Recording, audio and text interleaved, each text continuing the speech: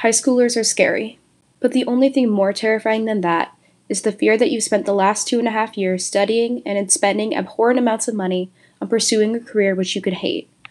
Opening the doors to the classroom at Hamilton High School was not only daunting for the sheer pressure of upholding the impossible standard of being a great teacher in the eyes of a 16 or 17-year-old, but it also meant I was opening the door to a slew of questions I was ready but afraid to answer.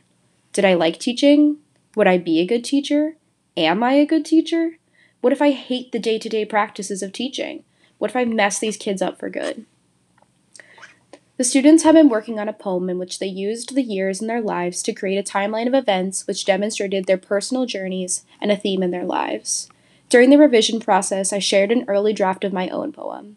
I read aloud a brief summary of my own life, words that I had written reaching the students. When we asked students to share their own poems, it broke my heart to hear so many of them doubting their writing ability, doubting that their story was good enough to share. However, those that did share reached me and reached the other students. These students have been through so much, seen so much, endured, and yet still showcase the bravery to share those hardships in front of their peers. The students listened closely to one another, enduring the stories of their teachers. The love I felt in that classroom was so powerful. In a world where youth is so often silenced, in a school where they are so often told they are not enough, for a moment, as they share, they are told they're enough.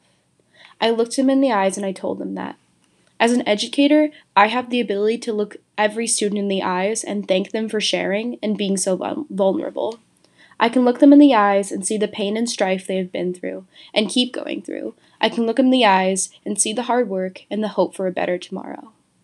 During my time at Hamilton, I learned what it meant to be a teacher. To be a teacher is to give students the opportunity to reflect on their lives and experiences, giving them the opportunity to share out their lives and their beliefs. Students are the future, and the ability to have an influence on their lives for a second. To know that for one moment in their lives, someone told them that they were important, valued, and told them that they were enough. Yet, also called upon them to incite change in the world. That is why I want to be a teacher. That is why in the moments of their confessions and their openness, I knew without a doubt that this is the career for me. Every student has a passion and a story so sacred.